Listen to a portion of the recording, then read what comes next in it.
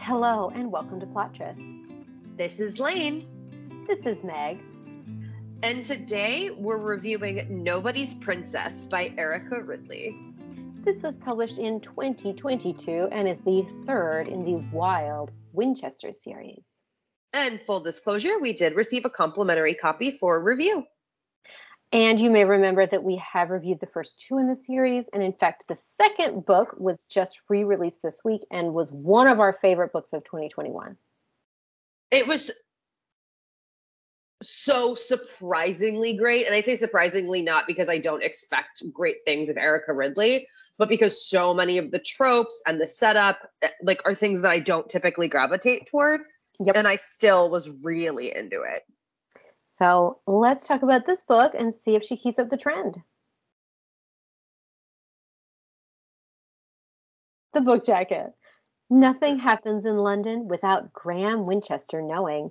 His massive collection of intelligence is invaluable to his family's mission of aiding those most in need. So when he deciphers a series of coded messages in the scandal sheets, Graham's convinced he must come to a royal's rescue. But his quarry turns out to be not a princess at all. The captivating Kunigunde de Hoytch is anything but a damsel in distress, and the last thing she wants is Graham's help. All her life, Cooney trained alongside the fiercest royal guardsman in her family, secretly planning to become her country's first royal guardswoman. This mission in London is a chance to prove herself worthy without help from a man, not even one devilishly handsome as Graham. To her surprise, Graham believes in her dream as much as she does, which makes it harder to resist kissing him and falling in love. But how can she risk her heart if her future lies an ocean away? This book jacket, though, is fine. And in fact, it's kind of boring. And the one thing I will say is if you just read the book jacket and you don't look at the cover of the book, it's not mentioned anywhere that Cooney and Graham are Black. Right. So I'll mention it here.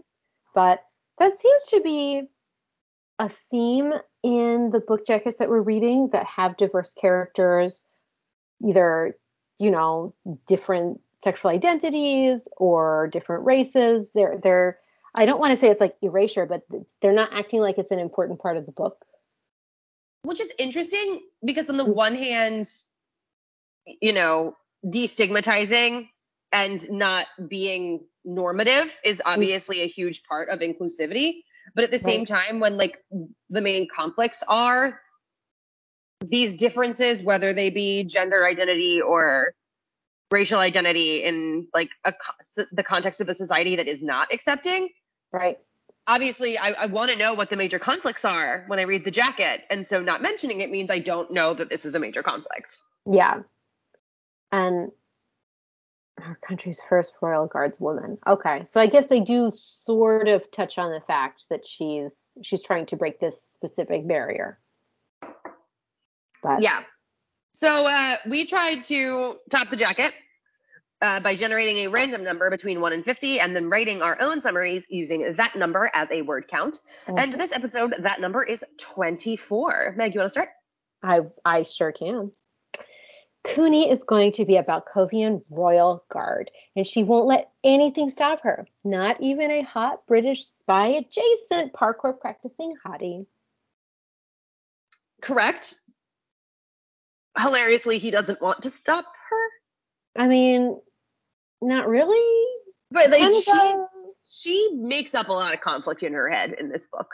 They both do, Lane. Correct. They both do. Correct. What's your 24-word summary? Graham thinks the AU of Bridgerton would solve all of his problems. Cooney and Graham both need info on English security and don't work together. I mean, yeah, that's it. That's what happens. So Graham's big identity crisis is that he is half Black and was raised in a circus, and he feels like for a lot of reasons he has not been seen in his life. And so for some reason he's convinced himself that if he can get the recognition of the king that will overcome the anonymity or like social stigma associated with both the color of his skin and being a Winchester. Right. Which is why my comment about the Bridgerton 8, like he feels like a universe in which the king married a black woman would solve all of his problems. Like right. that's sort of the very simplistic worldview that he's adopted. Right. And she's here on a mission in London. He has a secret mission from the king to just figure out where the holes in security are. Right. And the fact that she is so opposed to working together, and he is too, really. Like, she doesn't want his help because she wants to do it herself, but he sort of feels like he already has it all. Yeah, he's like, why do you need, basically, he's like, why do you need to do this? I'll give you my intelligence. But he's supposed to be working on this report for the king, but we never see him gathering intelligence. It's because it's already done. Right, it's already basically done. So it's all very like nothing. It's nothing. It's nothing. It's truly nothing. It's really nothing. Tropes. This book is not super tropey. Right? Like there's not like the romance trope. Right? You're not like, this is enemies to lovers. Yeah. Right? Right. Like there are some tropes that I did not play any of these out because I was thinking about it and I was like, I don't know.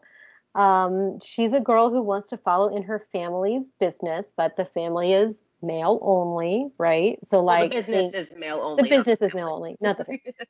But like Sanford and Sons, right? Right.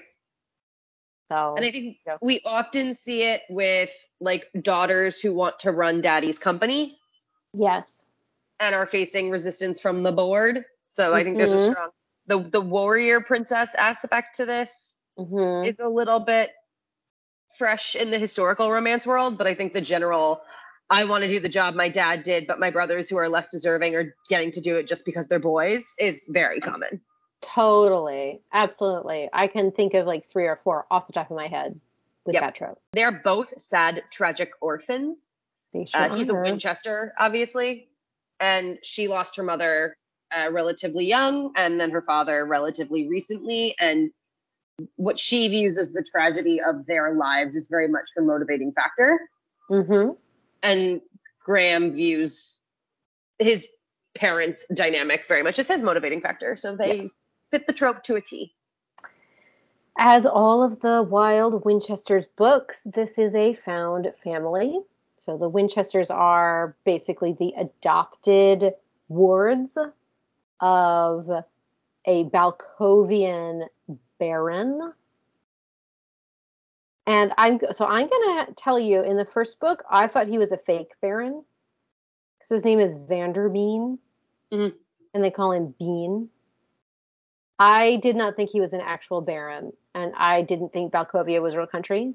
But in this book, we learn that Balkovia is a real country, and he actually was a real baron. Interesting. I did not think it was made up. I just took it at face value. I don't know. I was like, this can't be real. Vanderbean, the baron. But I was wrong. Yep. She has custom-made clothes because of her unique interests. So in her case, she's got like pants sewn under her skirts and holes sewn in the sides of all of them so she can quickly access knives. But I think we have seen plenty of women who customize their wardrobe in a way that is very distinctive but unobtrusive to the public eye or unnoticeable to the public eye. Yep. They have goodbye sex. They both know it's goodbye sex. Yes. Can I tell you, I knew someone who did this in real life. No. We were studying abroad, and she had this boyfriend in I studied right in Spain. So he was this Spanish dude, and they like dated. She was supposed to be there for a semester. And then before they left, like, she was like, oh, I'm going to give you my virginity. So they did. She did. And yeah, I know. And then she was like, she changed her plan so she could stay for the next semester. And dude was obviously like, I just wanted to have sex with you. And they broke up. Isn't this like the worst story? Nope. All over that. So anyway, goodbye sex is does not usually work out very well. I'll just say that. In the one example you know of in real life. Yes, the one example I know of in real life. But like I feel like it's a representative example.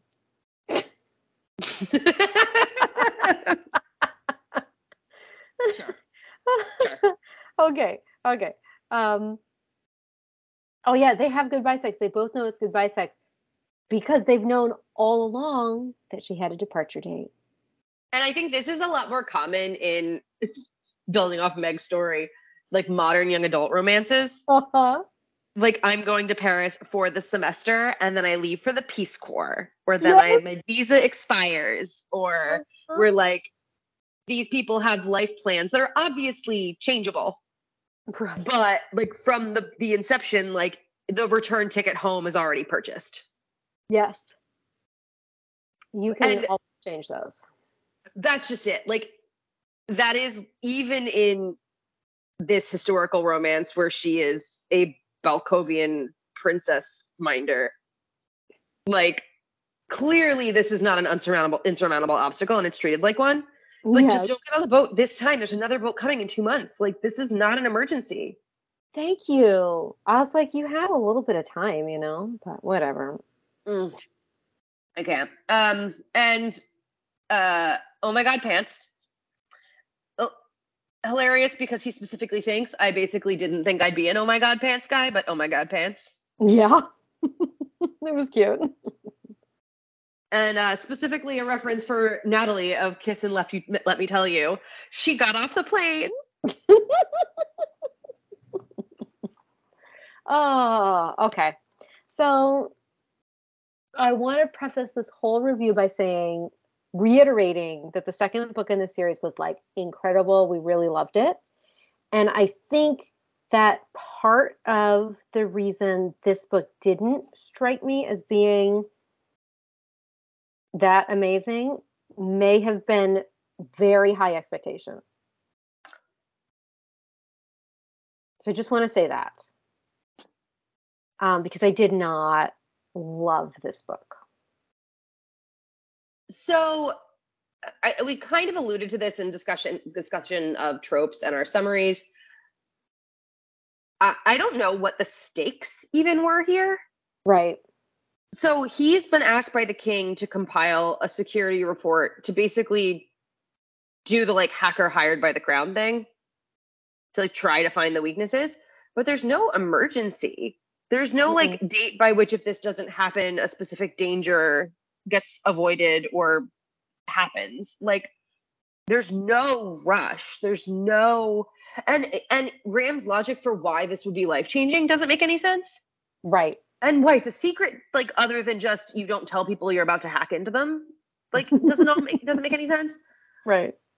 So, and even on her side, like she's here to do the reconnaissance to prove herself, but it's reconnaissance ahead of like state diplomatic visit. Yeah. Like they don't have any reason to suspect anyone's in danger. Yeah. Like it's just intel. And so there's no stakes at all. And then they try to add this plot point about these poor workers being exploited. But even that has no urgency. They try to go through parliament and then that doesn't work. And so then they come up with another plan. But it's not like if they don't do it by a certain date, someone dies, or if they don't do it by a certain date, this other law gets passed. Like the only faux urgency associated with that is that Cooney's ship is leaving. Yes. They are trying to get it done before she goes. But like, it's not, there's no reason it has to happen. Yeah. So there's nothing in this book that had any urgency whatsoever. Yeah. So Cooney's ship is leaving and the tryouts for the Royal Guards are, a few days after the ship is supposed to get back. So she's in town. She's supposed to be proving herself worthy of even sitting for the tryouts, basically. So she had a little bit more urgency than he did. Yeah, but she even says, like, she assumes the king would say no and that she needed her father's sponsorship. Like, she hasn't actually tried to do it the normal way. They just assumed it would have been impossible. Yeah. And there's no reason, like, why she had to take the exams this year and waiting till next year is impossible. Mm-hmm. Isn't justified. Like, I'm not saying there aren't deadlines given. Clearly, she's got to get on the boat that's leaving. But I'm saying, like, as a reader, nothing felt imperative. Yes. But let's say that we do take for granted this idea that she needs to get back and she needs to sit for these exams or she needs to do these tryouts or whatever, right? Right. Why in the world it felt to me like I don't know why the characters were separated as much as they were for such a short time period. She's in town for 3 weeks. Yeah, pretty much. Right? Like she has 40 days in England, but they've already met. Right. Yeah. And she's staying at his house. So, like, I'm reading this book and I'm like, oh, okay, we're going to be setting up some forced proximity. They're going to be in the house. They won't be able to avoid each other. They're going to run into each other, after the bath or, all these things that you can do in historical romances. And instead, he's like, no, I'm going to go out of town for literally a week. It's a third of the time they have to spend with each other. So you can hang out with my sisters. Yep. And that's the other thing. A lot of this time is elided. So, like, he goes out of town, and then we have a couple of scenes of her hanging out with his sisters, but not that much, right? So it doesn't feel like this whole week has passed. There's also, like, a Chekhov's gun that doesn't go off, where it seems like Cooney and his sister Elizabeth are, like, causing trouble and teaching boys lessons. Yes. And the way it's presented, you think there's going to be, like, the boys are going to try to get back at them in a way that is dangerous and potentially provide, like, stakes. Nope, it doesn't happen. They're never mentioned again. Nope. Okay, then they go out of town again. This time she goes with him. And this time the trip is longer than just a week. It's going to be, like, 10 days or something. It's 5 days of traveling in each direction because they have to stop frequently for his ill sister. And then 2 days in this countryside. So you'd think only one bed at the inn. They've got to, like, excuses to be alone. They have to be in the carriage together. Thank you. No, this entire trip, there's not one single day of the trip, either there or back, that is described in detail. You learn a lot about, like, their hands sort of touching when they're sitting next to each other. But that's not enough. That does not a carriage makeout make. I'm giving you facts. And they also share the carriage with someone else at all times? Yeah, and there's a third carriage that just has stuff in it. When I heard that, I was like, oh, shit's getting moved around so they can be in a carriage alone. Nope. And look, here's the thing. Is this probably more realistic? Yes. Is that why I read a historical romance? No. There are bones I'm about to pick about realism. Oh, I don't think I've ever complained about an unrealistic situation that led to sex. Correct. Like, oh, they definitely wouldn't have been left alone together on that veranda to waltz and garden fondle. Have I ever said that? Never. No. Is it true? Yeah. Do I give a shit? Absolutely not. So what we're saying is we as readers don't really care about historical accuracy when it comes to sexy times. Correct. And this book had a lot of historical accuracy when it came to sexy times. A lot. Like way too much. Basically, this is way too slow of a burn. When it got to like 85% and they still hadn't done anything more than kiss, I was like, mm-mm. And the kisses weren't even explicit. And I don't mean, like, we don't know how much they escalated. I don't know how much heavy petting was involved. I don't know how turned on they were. Like, it wasn't on the page. Right. It was just they found a corner and made out a little. Like, that was what I knew. Yeah. I'll just say, too, by the end of the book, like, this is a romance. We know there's going to be a happily ever after. I was dying because they are separated. She's on the boat. He's back on land. And they're thinking about how they're going to miss the other one. And both of them have pages long inner monologue. At this point, I'm like, no, you need to wrap this shit up. Watching each other get smaller as the boat moves. I'm like, I can't do this right now. Yeah. And also, I mean, I was just like really annoyed actually at how it ended. Yes. Which is that so this entire book, she's been like, I want to be a royal guard.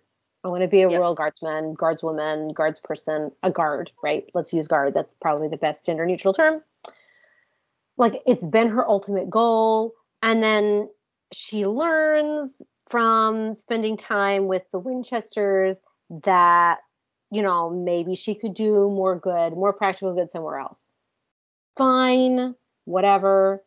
It just, for a series that's like explicitly progressive and feminist and anti-racist, her giving up her life's dream to be with a man kind of sucked. Yeah, and I also have a bone to pick about the ending specifically. So, spoiler alert, they end up together and they get married. I don't really feel a need to put in a disclaimer about that. No. The whole Winchester spiel is Bean is a real minor royal, like aristocrat from this foreign country that affords them an estate in London and all the money. And however, they are all adopted children and therefore not legitimate heirs. So they made up a fake heir who legally is like on paper the person who owns the estate, the person who controls the funding. It's really just all six of the like kids teaming up. And Graham wants to do good for the people who come to them as clients, but also like work for the crown. So it is in everyone's best interest to not like disappear, but to fly under the radar. They don't want to draw attention to the fact that the great Aunt Winchester, who was their chaperone for all these years, doesn't exist, or that the heir himself doesn't exist. Like, and they throw this big ass wedding and invite all this royalty and like get everyone into the house. And great Aunt Winchester's not there, and the Baron's not there because they don't fucking exist. And so this is where I'm like, this is where I needed a little bit of realism. Like, I needed Tommy, like a throwaway line that she'd walked in as the heir and walked in as great Aunt Winchester and like was playing four people at this wedding, entertaining the shit out of herself. Like, you've got to do something. Like, there is no way people of this rank are going to be in this house for this wedding that was planned for months. And the fact that the heir's not there and there's no supervision and there's nothing but these orphan kids who like don't even show up places together. Like, it didn't make sense. I need a little bit more lip service paid to how the Winchesters were maintaining their necessary subtlety to do the work they do. Yep. Good point. Very good point. I'm going to be honest. I was probably like kind of done with the book by the very end. And I was like, okay, bye. I was just like, this wedding better have consequences in the next book. Like, if he's getting the attention of the king from his report and all these royalty people were in their house, especially when like Chloe just pretended to be an associate, a fake princess, and is now like chummy with the real princess. And I get that there was some cover up for that built into the narrative, but like all of this screams is like a very stupid decision. Yeah, I mean, you're not wrong. Anyway, that was my biggest actual pet peeve. We just kind of went off about this book. That said, I want to be very clear with you. There is no offensiveness section in our notes. Like, we might have complaints about the plot, the characterization, the denouement. We have no issues with how social issues were portrayed. No, and it's a cute series. The Winchester concept is really fun. There's a really great scene where they go and steal an anteater. That is really funny. Like, there's a lot. The sibling dynamic remains really charming and really fun. It's just that, like, I've gotten 3 books of that. I needed a romance that didn't exist. Yeah. I really wanted a romance, and that's what was missing, which is really hard when you're reading a romance novel. You know? And especially when, the last one was like the most explicit thing I'd ever read, but definitely like had some heat. I mean, the first one too. Yeah, this one had no heat. Yeah. I mean, so that's our third section that we always talk about, sexiness. There is a sex scene. There are some kisses. I mean, they are written. It is written. They're in the book, so we want you to know. I mean, it is there. But to be completely honest, by the time we got around to it, I was like, too little, too late. I'm sorry. I mean, the sex scene is like, it's good. The only sex scene is the goodbye sex in the last 10% of the book. Yeah. Yep, it is. Also, one thing that annoyed me a smidgen, only a smidgen though, neither of them have any romantic or sexual history discussed, alluded to. Like, they talk about like people their families wish they would court or Yes. people they wish they could court. There's no discussion of like what physical experience they have or have not had, or what, like, if they've ever had romantic feelings for another person. And so when they go to have sex, I was like, cool, I'm actually like into this. Romantic history is so irrelevant. It's not even brought up. And then like he makes this might hurt. Like, are you okay? Are you prepared? And it's like, it wasn't to the point of like fetishizing virginity, and it didn't annoy me in that regard. But I was like, you've given us nothing. They've discussed nothing about their romantic history, but he's supposed to know enough whether or not he has a sexual history to like prepare her, and it just assumed she's a virgin. Would you have preferred like a really short convo, like, you know, we haven't talked about this, you know, I'm not very experienced, like, would I have preferred they'd talked more about things that showed emotional connection? Yes. I mean, Yes, yes, I agree. So like, it's nothing about this book. I was at no point, I know I just like went on too many rants, but at no point reading this book was I like pissed off. It's just like, it had nothing that captivated me. Yeah, that's exactly it. Like, we have some specific criticisms. There's nothing that's like damning about this book. It's not offensive. There's no violence. That's the thing too that's frustrating, is that you would think on the face of it, this is fun, this is low angst, this is high energy, this is something we would really like. But it's not emotional. There's no romance. It's if you really enjoy the Winchester books and like want to read those siblings being adorable together, this book is like, you very well may be in the mood for that specifically. And in that case, like, definitely recommend it. You know exactly what you're going to expect. And I'm still really interested in the rest of this series. I got to know Marjorie and Elizabeth so much better in this book, and I really like them as characters. Mm-hmm. So like, I certainly wouldn't recommend skipping it if you're enjoying the series, but read it but anytime between now and when the next one comes out. Yeah, and just know that it's really just not up to the level of book 2. Or book 1. Well, thank you guys so much for listening. We'll talk to you soon.